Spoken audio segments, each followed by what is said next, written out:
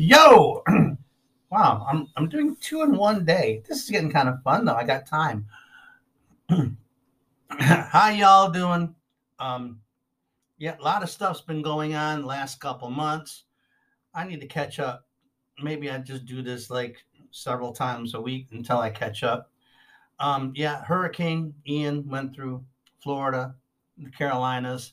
I met somebody today who lives in Florida, and her mom, she lives in Florida, but she's visiting her mom, who we go to church together, and so it's pretty cool.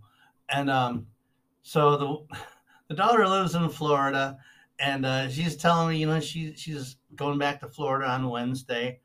I says, so, "Were you safe from the hurricane?" She goes, "Well, yeah, Well, I first asked her, "How many hurricanes does it take to for you to move?"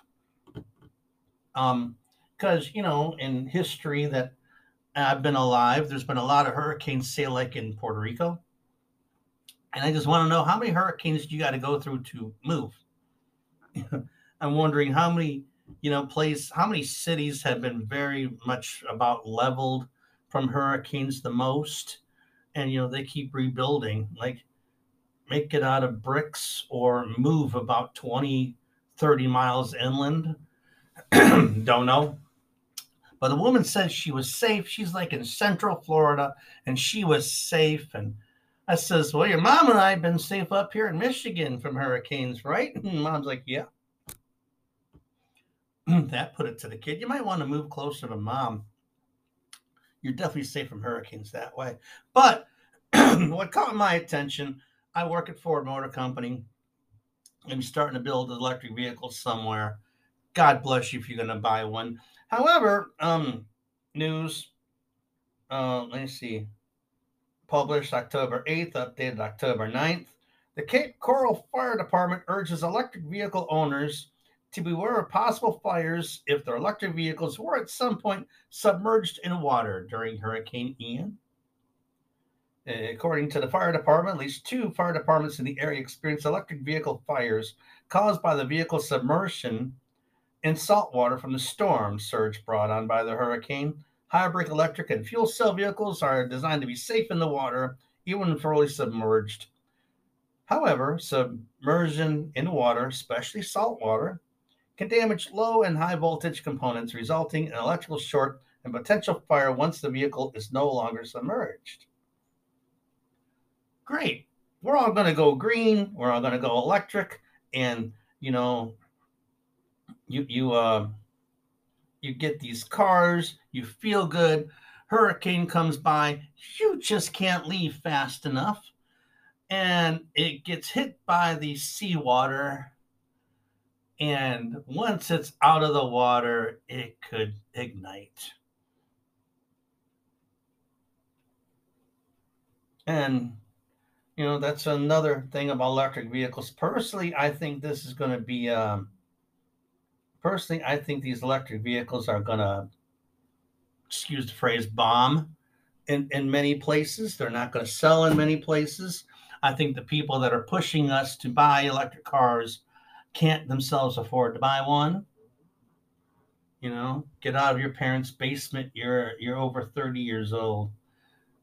Go get a real job somewhere so you can afford to buy electric vehicles you want mom and dad to buy. And then let me know how much money it costs to get solar panels.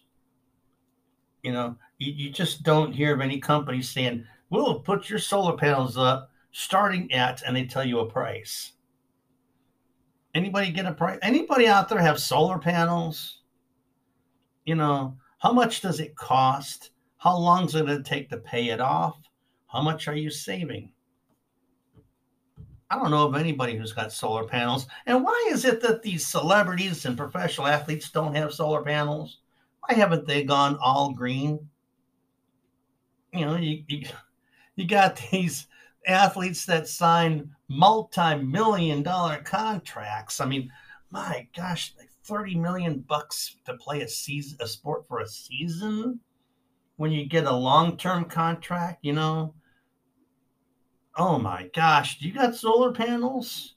Does Al Gore have solar panels? Do these politicians have solar panels? And if they're so worried about, climate change and that the sea levels could rise, why are you buying a house next to the ocean? You're thinking maybe Branson, Missouri, somewhere out of Tornado and Hurricane Alley and away from, the sea. I don't know. If the water rises, oceans rise 10 feet, Martha's Vineyard is gone. And sorry, Mr. $100 million guy. Don't know. And why is it real estate companies are still selling houses near the ocean? As far as I'm concerned, we don't have enough data on global warming, on hurricanes, or anything.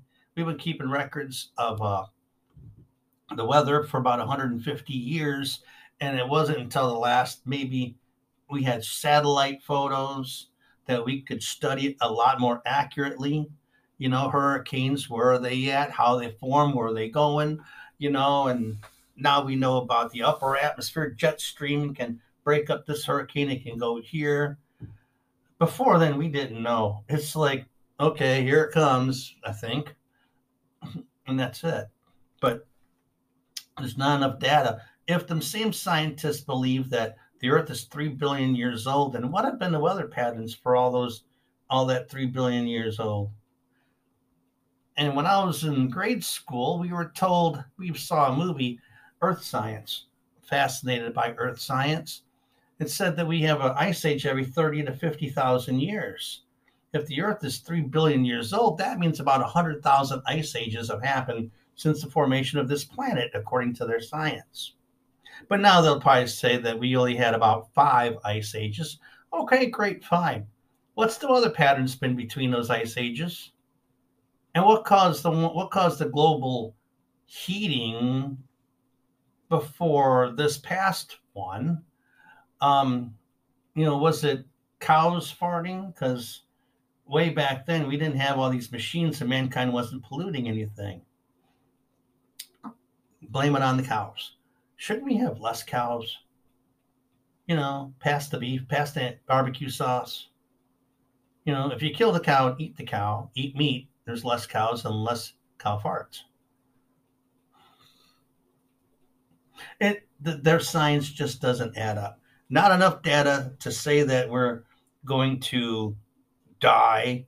Not enough data for anything. We've had worse hurricane seasons before this one. Then we had hurricane seasons where we hardly had any hurricanes. We got to get about another 1,000 years more of data before we can come up with a pattern.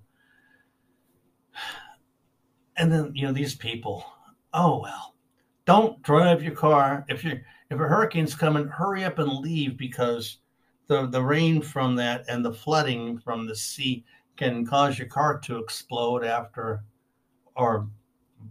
explode after the water subsides. But while probably trying to wait to get out of town, because everybody's getting out of town at the same time, your electric car will probably die.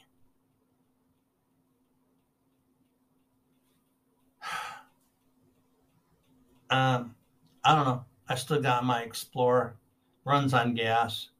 I can afford gas right now. I could much better afford it a long time, about 3 years ago, 3 to 7 years ago. Are you going electric? Do you have solar panels? I'd like to know how much you're saving and how much solar panels cost. Word of mouth is the best kind of advertisement. I'm waiting.